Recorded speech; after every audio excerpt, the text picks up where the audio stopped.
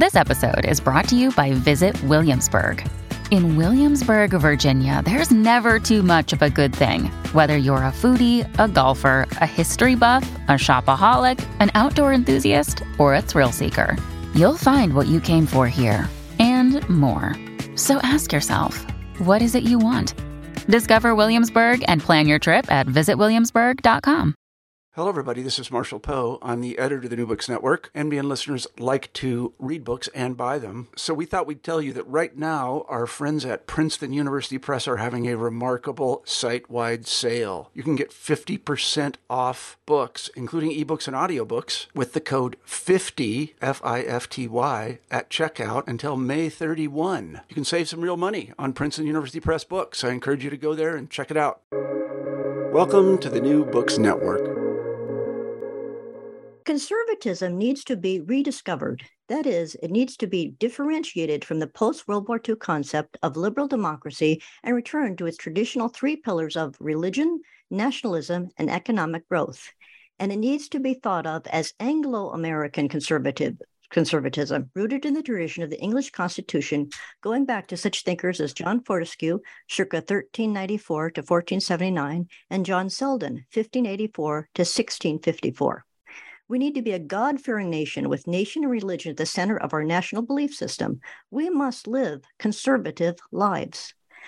These are some of the arguments made by the political theorist and public intellectual Yoram Hazony in his 2022 book, Conservatism, A Rediscovery. It is a provocative book that even many conservatives will take issue with. For example, Hazony puts a good deal of emphasis on the importance of hierarchy, both within the family and in society at large. Given that a good deal of the rationale of right-wing thinking in recent years has been predicated on the necessity for nonviolent rebellion against the establishment in the Republican Party and the left-wing dominance of academia, Hazony's arguments may not be embraced by large swaths of the right.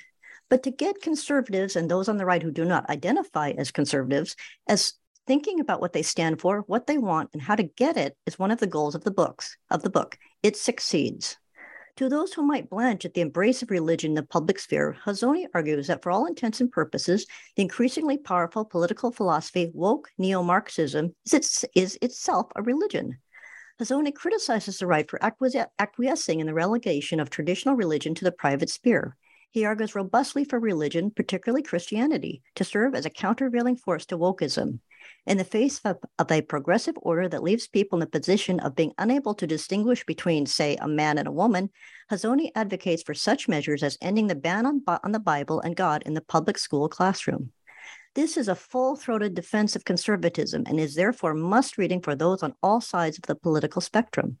Hazony addresses the need for the idea of a nation, its cohesion, and its inherited traditions.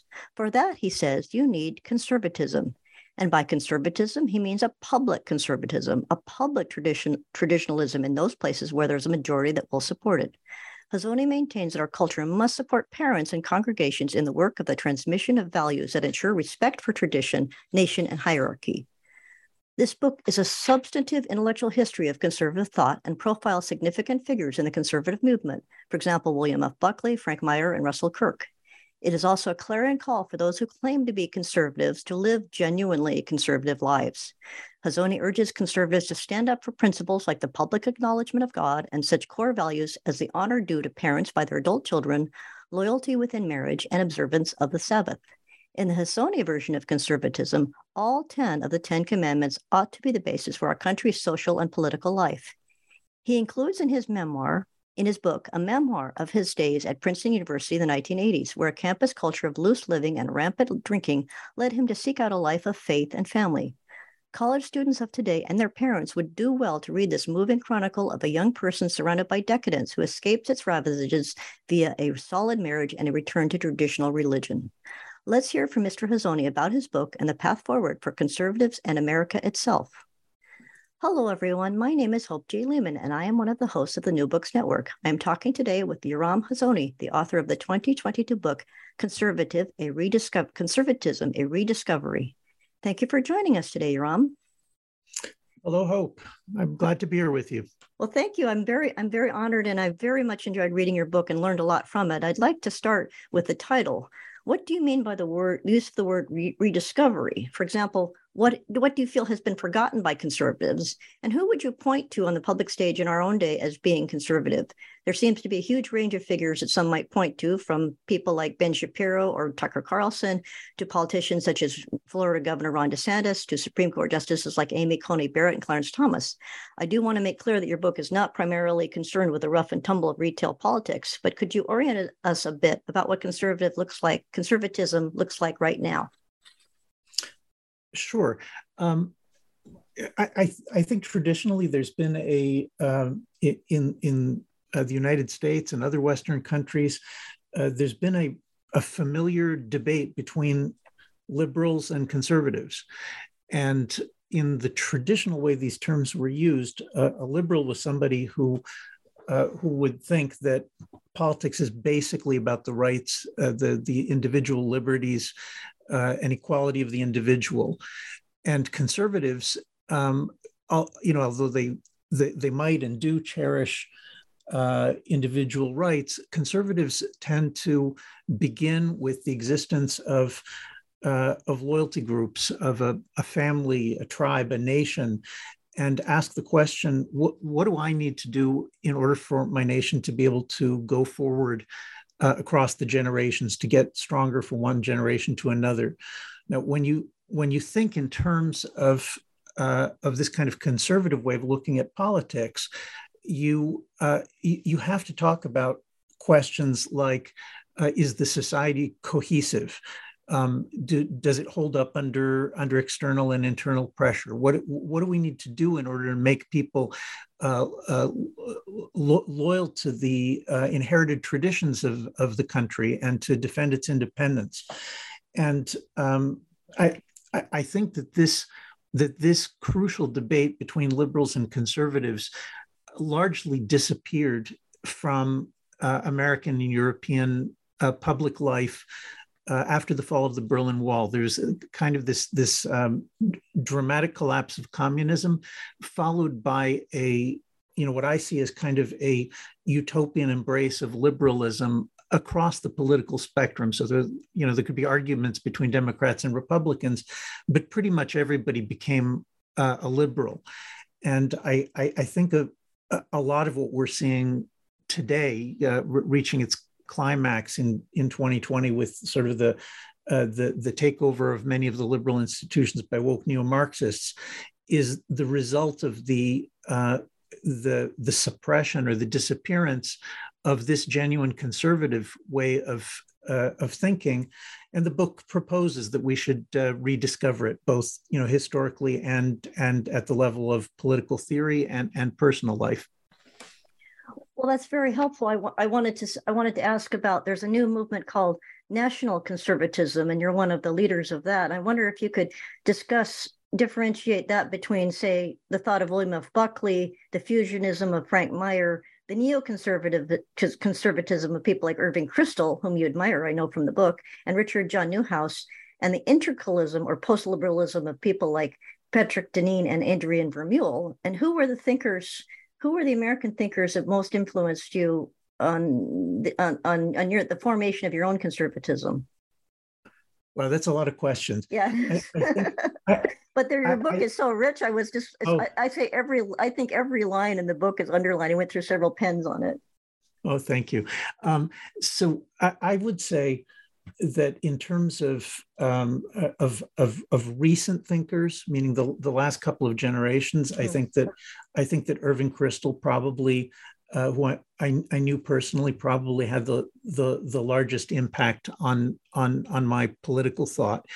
Irving Kristol is remembered as kind of the key figure of the neoconservatives, but we have to be careful with that term, because in the 1980s, when I was first reading conservatives and getting involved in this kind of political thought, the word meant something very, very different from what it means today. Today, the word neoconservative is associated with this the support of let's call it liberal internationalism, the idea that individual liberties, free markets, open borders are what we need in order to govern the entire world, and that the best thing would be if the entire planet would be brought under this kind of worldwide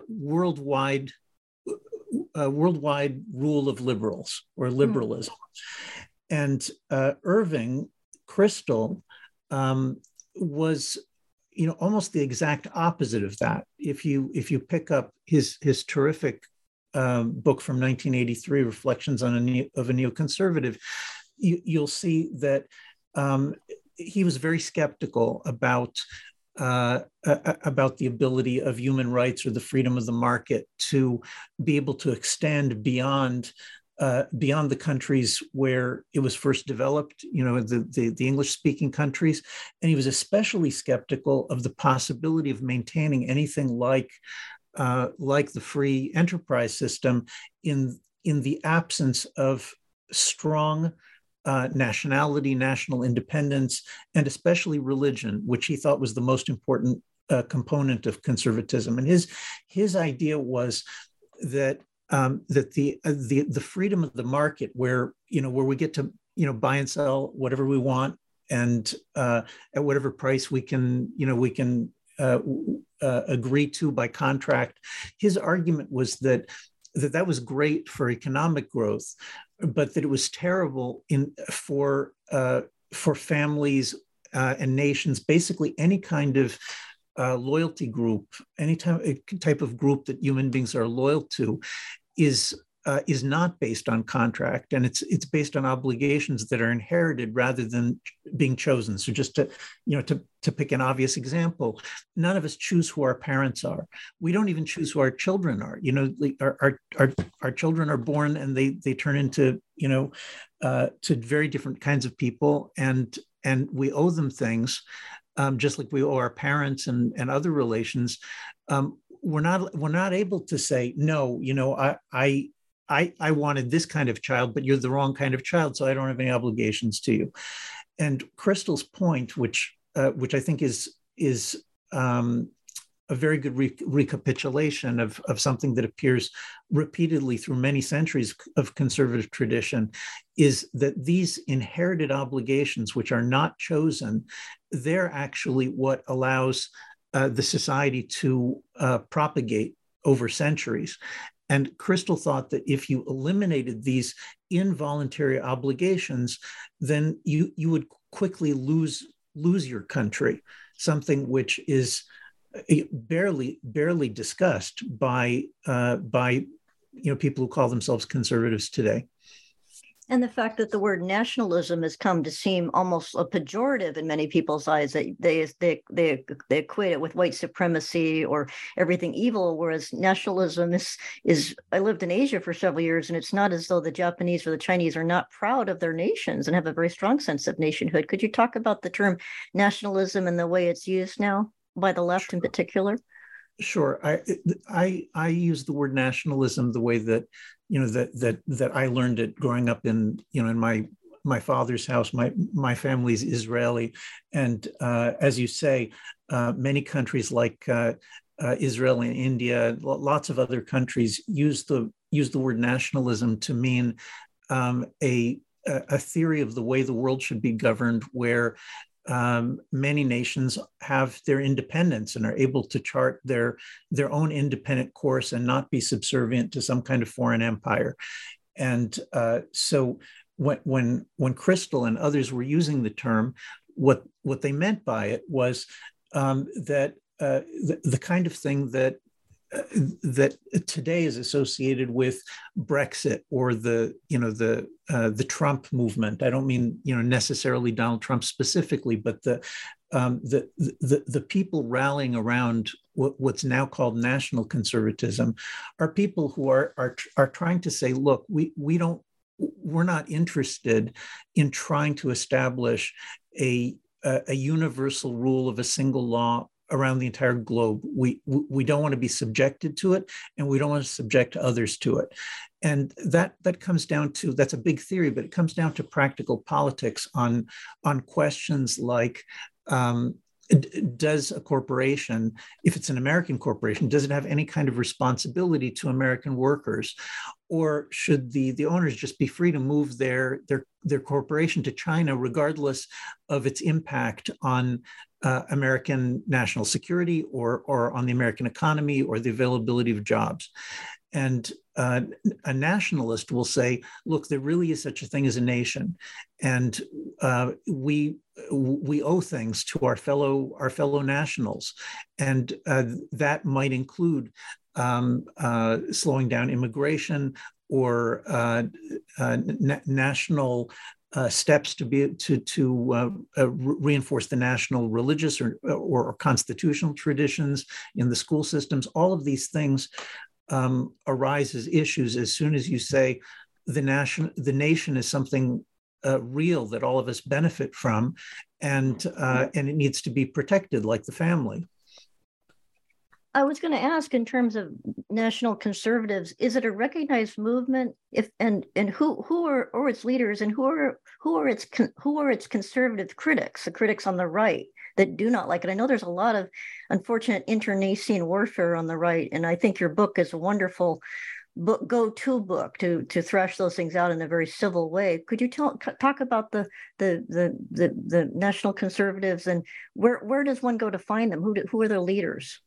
Okay, well, it is a recognized movement. It's discussed quite a bit online, in all sorts of media, both by people who like it and people who don't like it, and people are still wondering. The original gathering of what later became the National Conservative Movement was right after Brexit and Trump's election, President Trump's election in 2016. In December of that year, immediately after the election, there was a gathering in Glen Cove, New York, that included people like Rusty Reno, the editor of First Things magazine, Professor Joshua Mitchell from Georgetown. Yeah, I've interviewed him. He's a wonderful person. Yeah. No, he's among the finest people I know. John O'Sullivan, who was the longtime editor of National Review, now the head of the Danube Institute, and others. And this group gathered in order to try to talk about at the level of ideas. Separating ourselves to a certain extent from the question of political personalities. Political personalities are obviously very important in elections, but when you're trying to figure out, what's the overall public philosophy, what's the framework that we want to go forward with, it's helpful to back off a bit from day-to-day developments in politics and talk about what ideas are causing harm, what ideas are potentially beneficial, and what do we need to bring to advance in order to bring health to a given country or to various countries. So that led to a series of large conferences, which have now been running for several years, called the National Conservatism Conferences. And there've been 3 annual conferences in the United States. There've been 3 annual conferences in Europe, and this coming year, it looks like there's going to be NatCon 4 in America and a NatCon UK conference, at least those 2. People can find out about it online. There's a website called nationalconservatism.org, and when you go to that website, you'll see articles and books by various authors, in addition to the sort of founding members that I named. Probably the most important spokesman for national conservatism in recent years has been Chris DeMuth, who was the longtime head of the American Enterprise Institute. And what these and our many other colleagues, what we're involved in is trying to restore the idea of the nation to be central in our politics. Now that that doesn't mean we all agree about everything, but there's definitely a kind of a school of national conservatism, which in the United States is associated, in addition to President Trump, with people like Governor DeSantis and J.D. Vance, who's going to be a senator now. Senator Josh Hawley has been to all of our American conferences. Marco Rubio is also, in a lot of ways, I think, an important national conservative figure, and many others. Like when you look at the website, the last conference had in Miami had about 110 speakers, and these are people. Most of them are not politicians. Most of them are academics, journalists, think tank people who are trying to apply the principles that we're talking about to all sorts of particular issues. Well, I was going to say, you mentioned the importance of ideas, and one of the strengths of your book is that in some ways, I don't think it's a rediscovery. To me, it was, and I think for other readers, it was really an introduction to conservatism. For example, you mentioned a figure that I had never heard of, and you call him the greatest conservative, John Selden. And I wonder, could you talk about him and the importance of his period and the formative ideas for what you're working on in our time? Sure. There's kind of like this slogan. It's like an intellectual slogan that you hear all the time, even among very educated people. They say that Edmund Burke was the first conservative, or the founder of conservatism, and that, it's a strange thing to think, because if you open, Burke obviously was this great Anglo-Irish statesman during the time of the French Revolution, who became famous in history as the leading opponent of French revolutionary ideas, and probably the person most responsible for preventing the French Revolution from taking hold in Britain. But when you open Burke's book, what you see is that he's an advocate of Anglo-American traditionalism, or we call it conservatism today, but basically it's a political theory that says that the heart of any constitution, of any political order, is its religious and legal traditions. And so when you ask, well, how can he found the school at that time if he's defending the traditions, you immediately see this kind of absurd contradiction, that actually Burke is not the founder of anything, and he doesn't think he's the founder of anything. What he's doing is he's defending this tradition that he thinks is 400, 500, 600, 700 years old. So one of the characters that I want to I wanted to reintroduce, together with my historian friend, Dr. Ophira Ivry, who is the expert on Selden, was this figure, John Selden, who is named explicitly by Burke as one of his crucial forebears.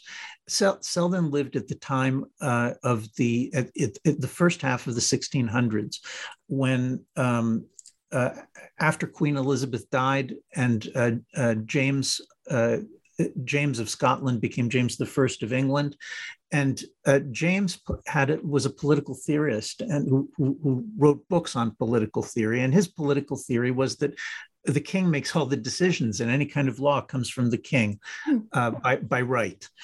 And Selden, who was the greatest common lawyer at the time, meaning he was the greatest jurist, in addition to being the most important political theorist of his generation, he was a member of Parliament, and he, together with Coke and Eliot and other famous people of his generation, he led the resistance against the king on the grounds that the English have an inherited constitution. And he was the principal author of what was called the Petition of Right. The Petition of Right demanded that the king recognized traditional inherited rights of Englishmen that had been, according to Selden and others, that had been discovered through trial and error over centuries. A tradition with its roots in the Bible, but then that was applied to England over centuries. And they succeeded in getting James I to agree that these were in fact traditional rights. Now, what's interesting about this assertion of rights against the crown is that if we look a little bit forward, we'll see that the rights that Selden is talking about, they're the same rights that then become the basis for the American Bill of Rights a century and a half later. And often people claim that the Americans founded, that their Bill of Rights is based on reason, and they don't like to mention that the American Bill of Rights is actually a codification of English rights that had already been codified 150 years earlier. That's going forward. Now, if we go back just a little bit in history, to the late 1400s, we can find a book called In Praise of the Laws of England by John Fortescue, who is the inspiration for Selden. And you open this book, you can buy there's a new Cambridge edition that's really easy to read. It's a short book, and the spelling's cleaned up so you can really easily understand it. And this fellow Fortescue, who was also the Chief Justice of England. Now we're in the late 1400s, which is like, it's crazy. We're talking about 600 years ago. You open the book and it's like you're reading about the American Constitution today. There's the separation of powers, the bicameral legislature, the responsibility of Parliament of the legislature for laws and taxation, the executive veto, the jury trial. I mean, it just goes on and on. It's like you're reading something 600 years old, but it's the same ideas that today people say, oh no, they were invented at the time of the American Revolution. Well, they weren't invented at the time of the American Revolution. And to be a conservative, I think, is to understand that the freedoms that we cherish are based on a dense and complicated tradition. And if you don't know the tradition, then you don't know how to uphold it, and you quickly lose it. Yes, I think one of the great strengths of your book is you make the point that the American Constitution is a profoundly conservative document. It harkens back to a restoration of rights that George III was deprived, traditional rights that were being deprived. It wasn't necessarily a progressive document. It was saying these are long established rights that you are overturning, King George. I think that was a really helpful background to the book. I'm sorry. Go ahead. No. I was just agreeing with you. Okay. Yeah. Well, apropos of John Selden, I wanted to squeeze in and mention that on your Twitter feed, which I recommend highly because it's very funny, and it's both substantive and amusing in your back and forth with some of your critics online. But I think recently there was a charming picture of you on your recent trip to Britain with understanding under the statue of John Selden, which in the House of Parliament, I believe. Is that correct? Or yeah. Yes. I mean, I was surprised to discover Selden's towering statue there, and my friend who was there in London with me took the photograph, maneuvered me. I didn't realize that this is what was happening. Maneuvered me to stand like under Selden's outstretched arm, and then one of my Israeli colleagues said, Selden is blessing Khazoni for his work, bringing him back. It was a nice moment, and that's nice. No, I think if we're talking about rediscovery, I think it's important to emphasize that the great figures of the past, we only know who they are because in every generation there are scholars and others who do the work of trying to rediscover them. I mean, this is something that people are not so aware of, that I did an entire doctorate in political theory at Rutgers University. It was a very good doctorate, but I came out knowing a lot about liberalism and a lot about Marxism, but we never studied Fortescue or Selden or Matthew Hale or Blackstone or like Clarendon. Any of these great conservative figures, they had no place in the way that history was taught for us. And it's a responsibility that we have is to make sure that we always go back and see who's been forgotten, because the way we're taught history is not always the best way. Well, I definitely recommend your book in that respect, because to me, many of the figures, and I like to think of myself as a fairly well-read person, but I realize I am not, because these names are totally unfamiliar to me. As I said, John Selden, but Matthew Hale, I may have seen his name, but not realized the importance of his life and his thought. Well, speaking of getting back to your recent trip to Britain, where that photograph was taken, what was the reception of your book, and what is the state of conservatism in Britain at this point? I know this obviously this summer has just been incredibly turbulent for the Conservative Party. Is there resolve among what is the position of, for example, social conservatives in the Tory Party at this point? I mean, that it seems as though Liz Truss was just all about taxes and Sunak is all about fiscal conservatism, but is there a place for social conservatives there? Well, that is among the big questions. I mean, the Tory Party. I was very fortunate to be asked to speak in Parliament, and oh, really? That's exciting.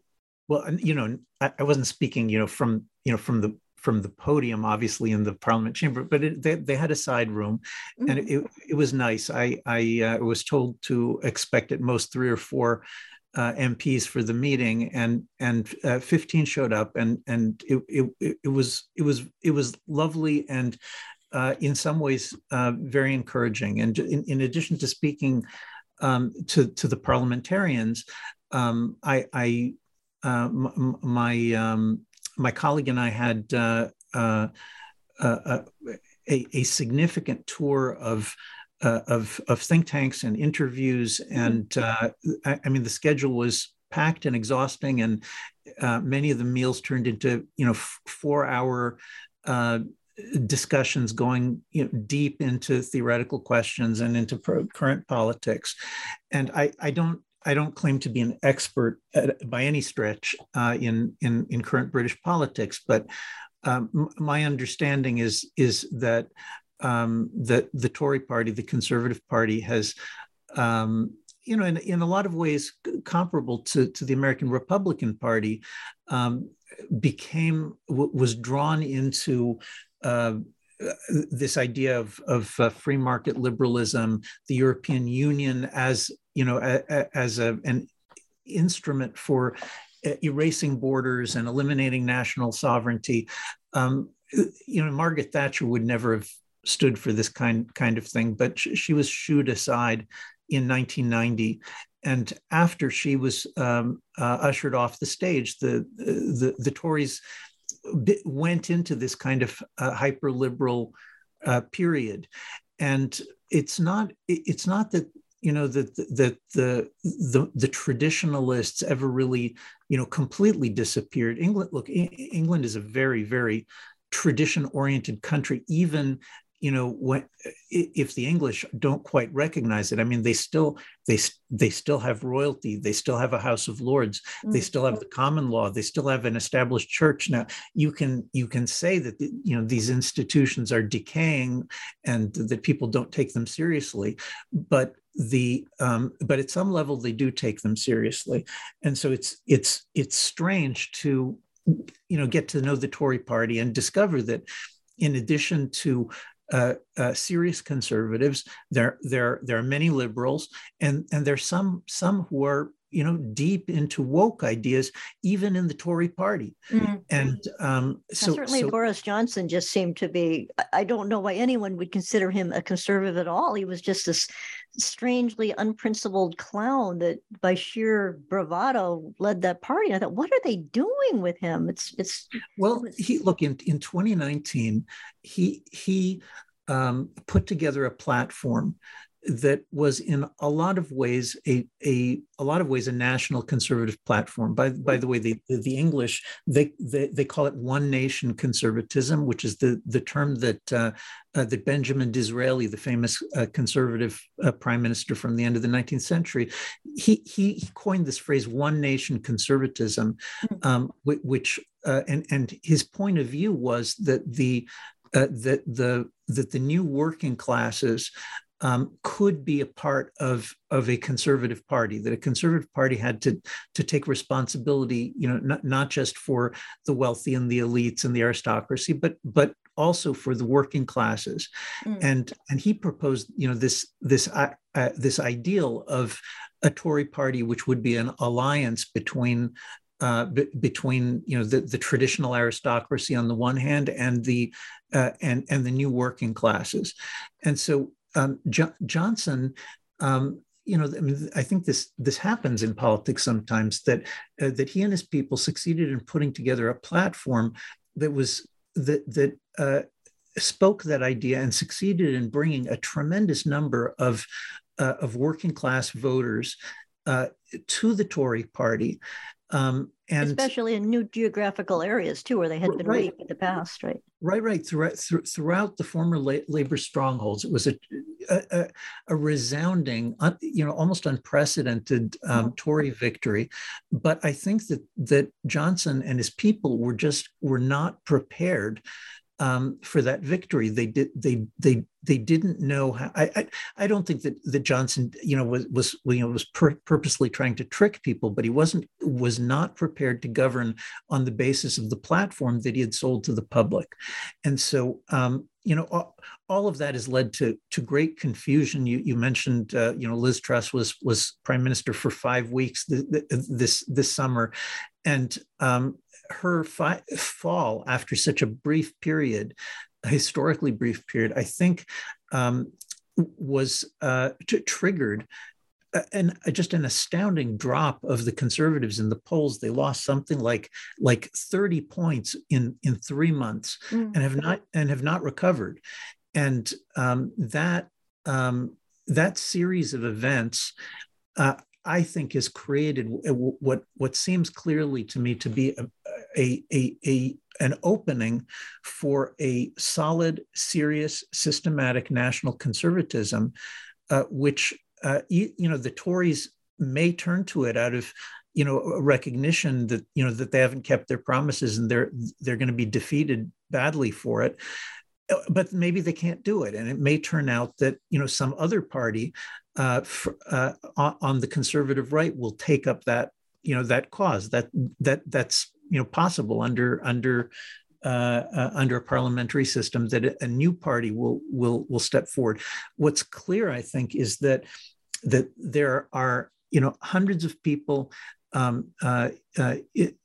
intellectuals and political activists, deeply involved in right of center politics in the UK, who are now talking about the importance of national conservatism as a set of ideas for the UK. We just announced the founding of an Edmund Burke Foundation branch. That's my organization that runs the National Conservatism Conferences, and Professor James Orr from Cambridge is going to be. He is the newly appointed national head of NatCon UK, and we're looking forward to a big convention in the spring. Well, speaking of Edmund Burke, I wanted to just say that one of the most valuable passages in your book, or sections of your book, that I found very useful was a comparison, side-by-side comparison of the American founding father Gouverneur Morris with Edmund Burke, and the differences and the similarities between them. And that passage alone was worth the price of the book. I just thought that was wonderful and very illuminating. Another moving from actually national politics to the social world that you recommend, and I found it very moving in your book that you talk about the effects of the pandemic on American families and the rediscovery of simple conservative values, such as, because people were locked down thanks to government overreach to a certain extent, but people were eating together and that they were looking after the elderly members are trying to, because, and one of the things, speaking of the elderly people, is you make the point in the book, I was surprised by this, that you were very critical of the nuclear family, saying that that's relegated the elders in our communities to assisted living and or retirement communities, and there's very little interaction. Could you talk about what you think that the pandemic has done for conservatives, if anything, or has it just made people fearful and dependent on the state and not being self-reliant?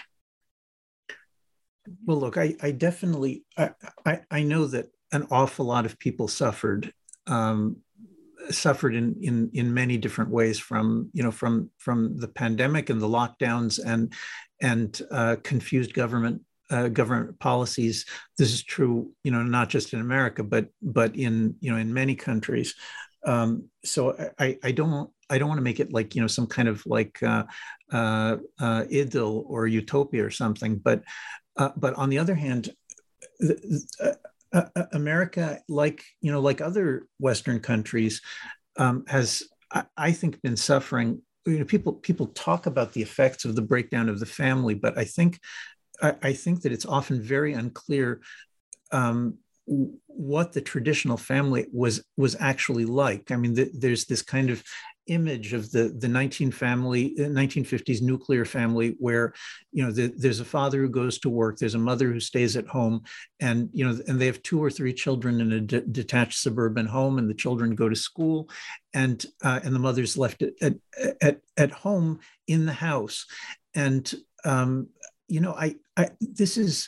this nuclear family image, it's often conservatives talk about it as though there's something, as though it's a traditional family. And it's actually very far from being a traditional family, because, up until the Industrial Revolution, up until 150 years ago, 120 years ago, the average family was a business.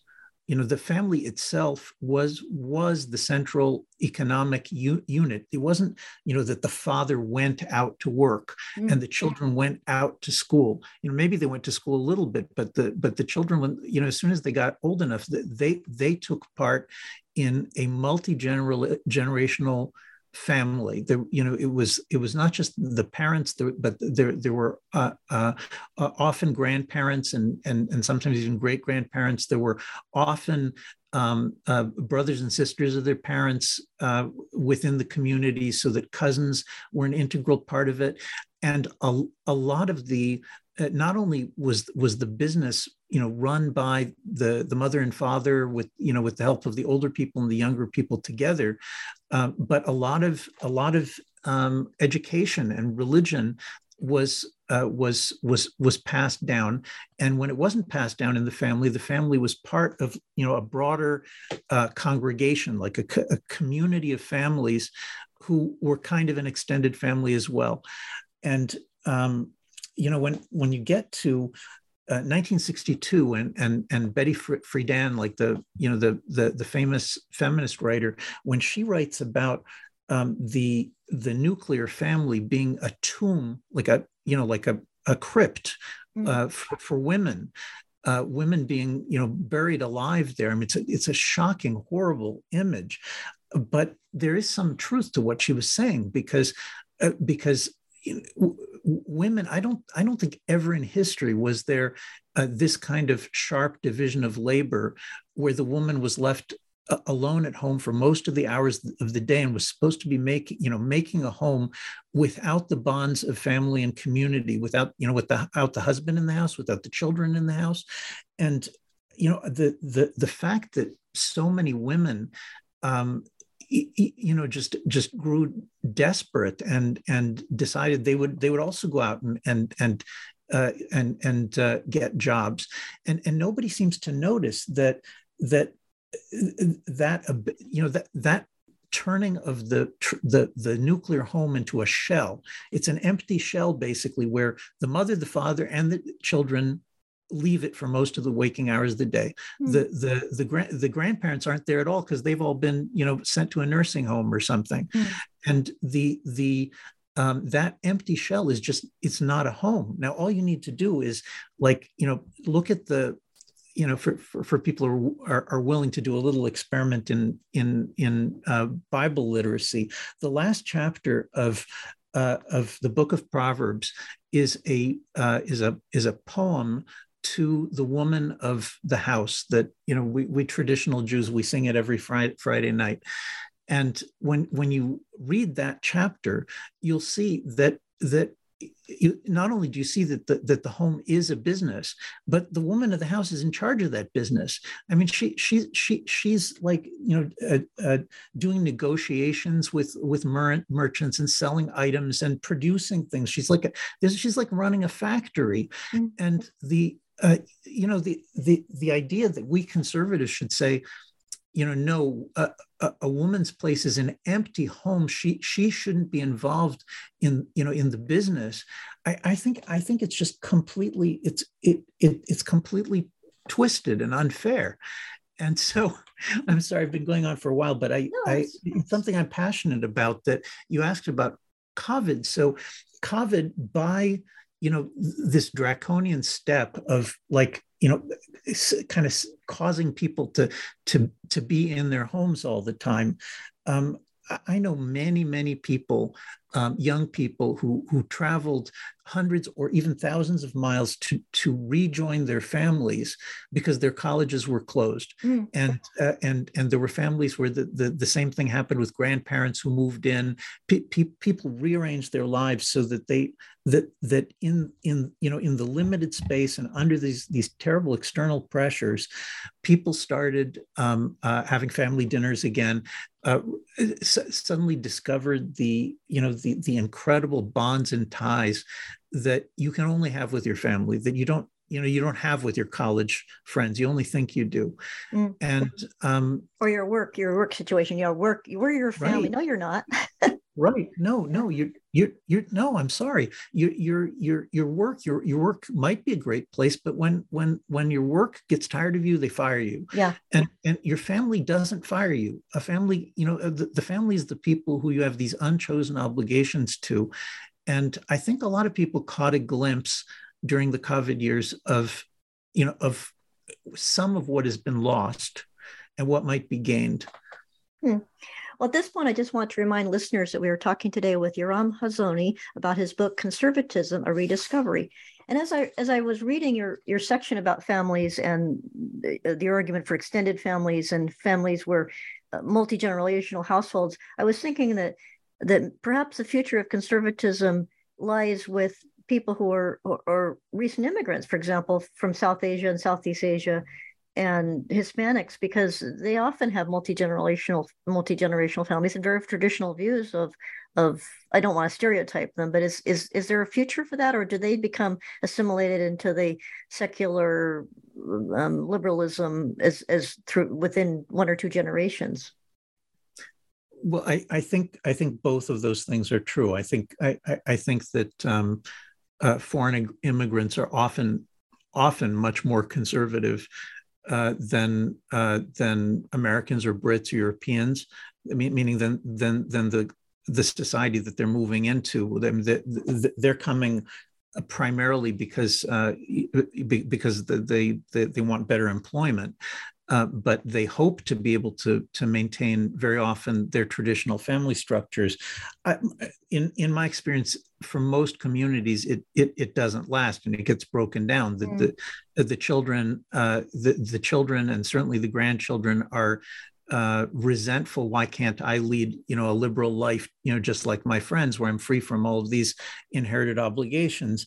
But on the other hand, if anything at all is going to change, then it is in a more conservative direction. It's certainly going to involve some kind of broad coalition of people who still value a conservative life with others who are more liberal, but at least they look and see the cultural revolution that the woke neo-Marxism is bringing.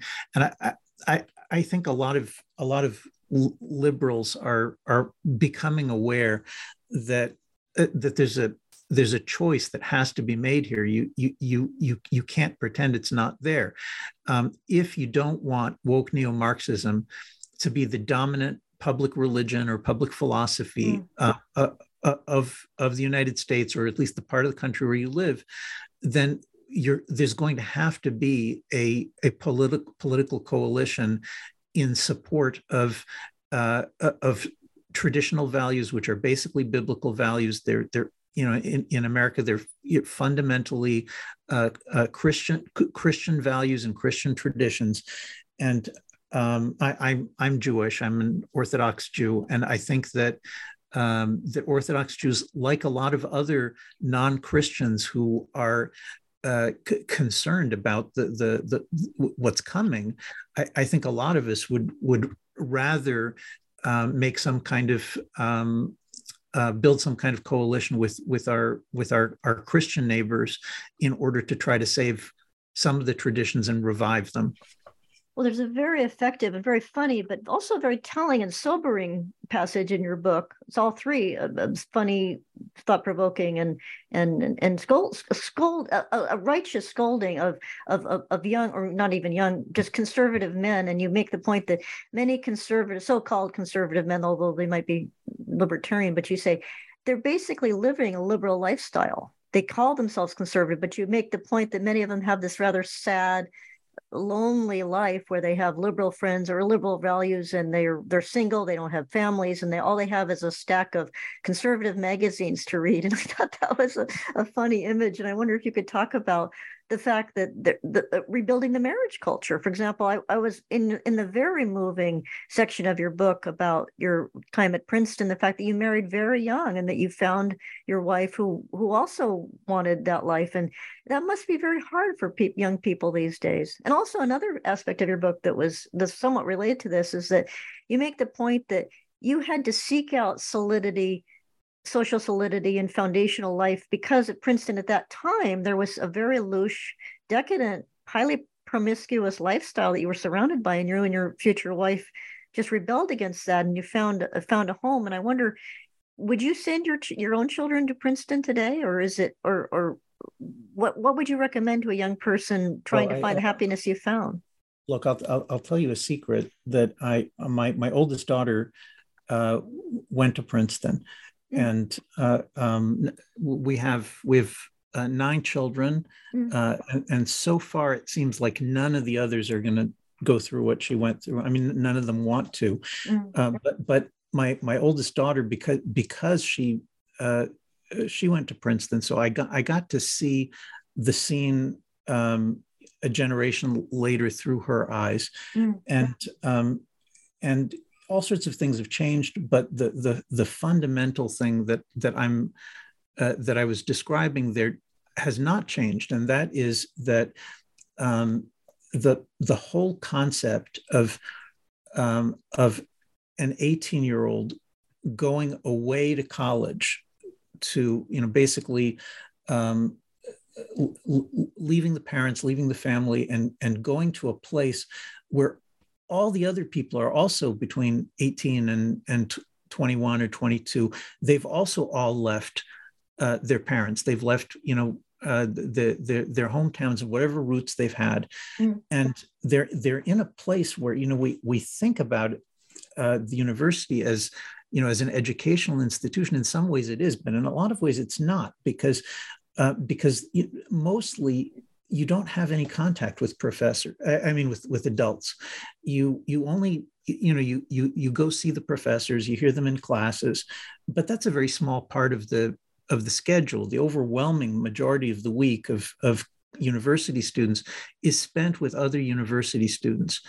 And they don't, nobody is, regardless of whether they're liberal or conservative or Marxist in their, in their opinions, I think none of them realize that what's happened is that they've all been cut off from their roots.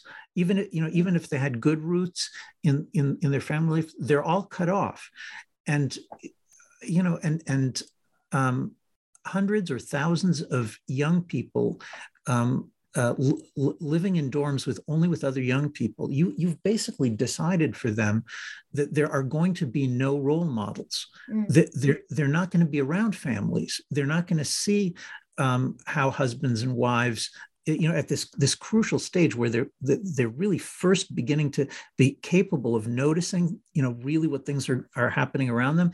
And look, if you don't grow up around older couples who have succeeded in keeping their marriage together for 40, 50, 60 years, if you don't live with them, your chances of being able to reproduce it without ever having seen it are extremely small. And the same thing is with raising children. People don't know how to raise children. They're scared of raising children. They're scared of having children. And so your question about this liberal life, which is it's the life of people, even if they vote for conservative parties, it doesn't make any difference most of the time because they've been deprived of an environment where they could see how marriages work, how congregations work, how extended families work, that they don't almost ever get to see the care for the elderly, and they don't know what what contribution grandparents make to a family. Like they go to classes where they read Locke or Rousseau, and Locke and Rousseau and these Enlightenment rationalist thinkers talk about family as though it ends at the age of 18 or 20.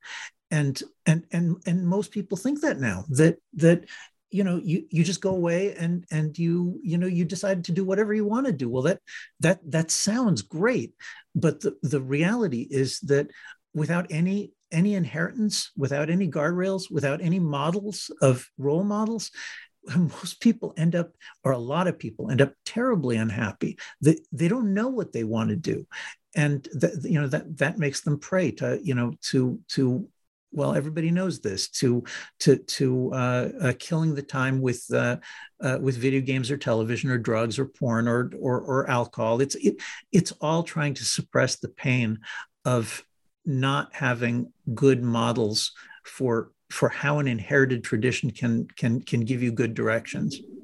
Yeah, you have a very fascinating section in your book about, you point out with the Enlightenment thinkers, and you rattle them off, those thinkers that never had children. Locke never had children, neither did Descartes, Hobbes, Spinoza, or Kant. And then Rousseau had children, but he gave them all away because they were a nuisance to himself. He got rid of them. So that was very, very telling. Right. I'm sorry, Descartes, go ahead.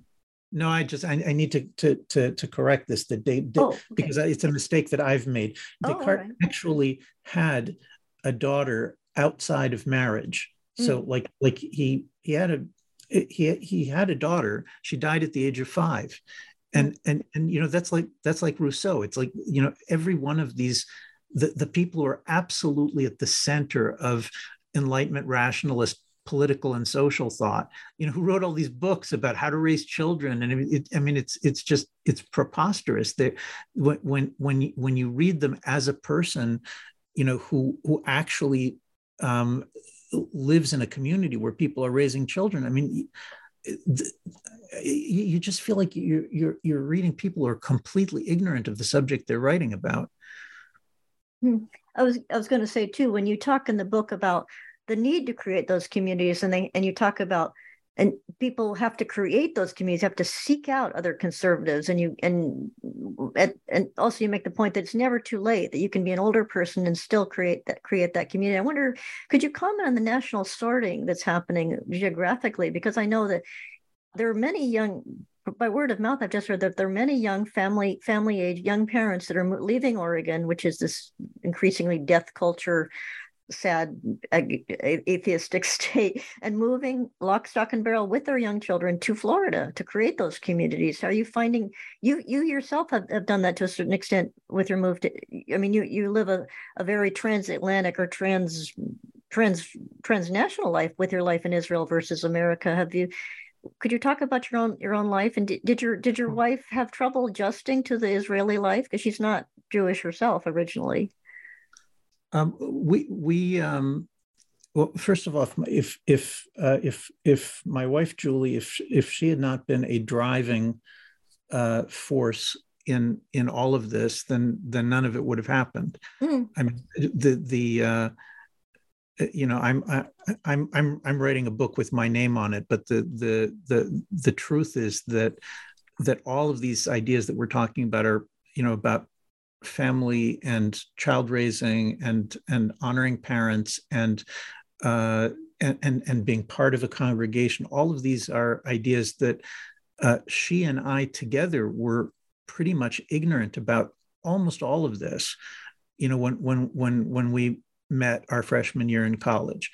And we spent decades finding those role models, trying out different communities in constant conversation between the two of us and some of our other friends, but especially between the two of us.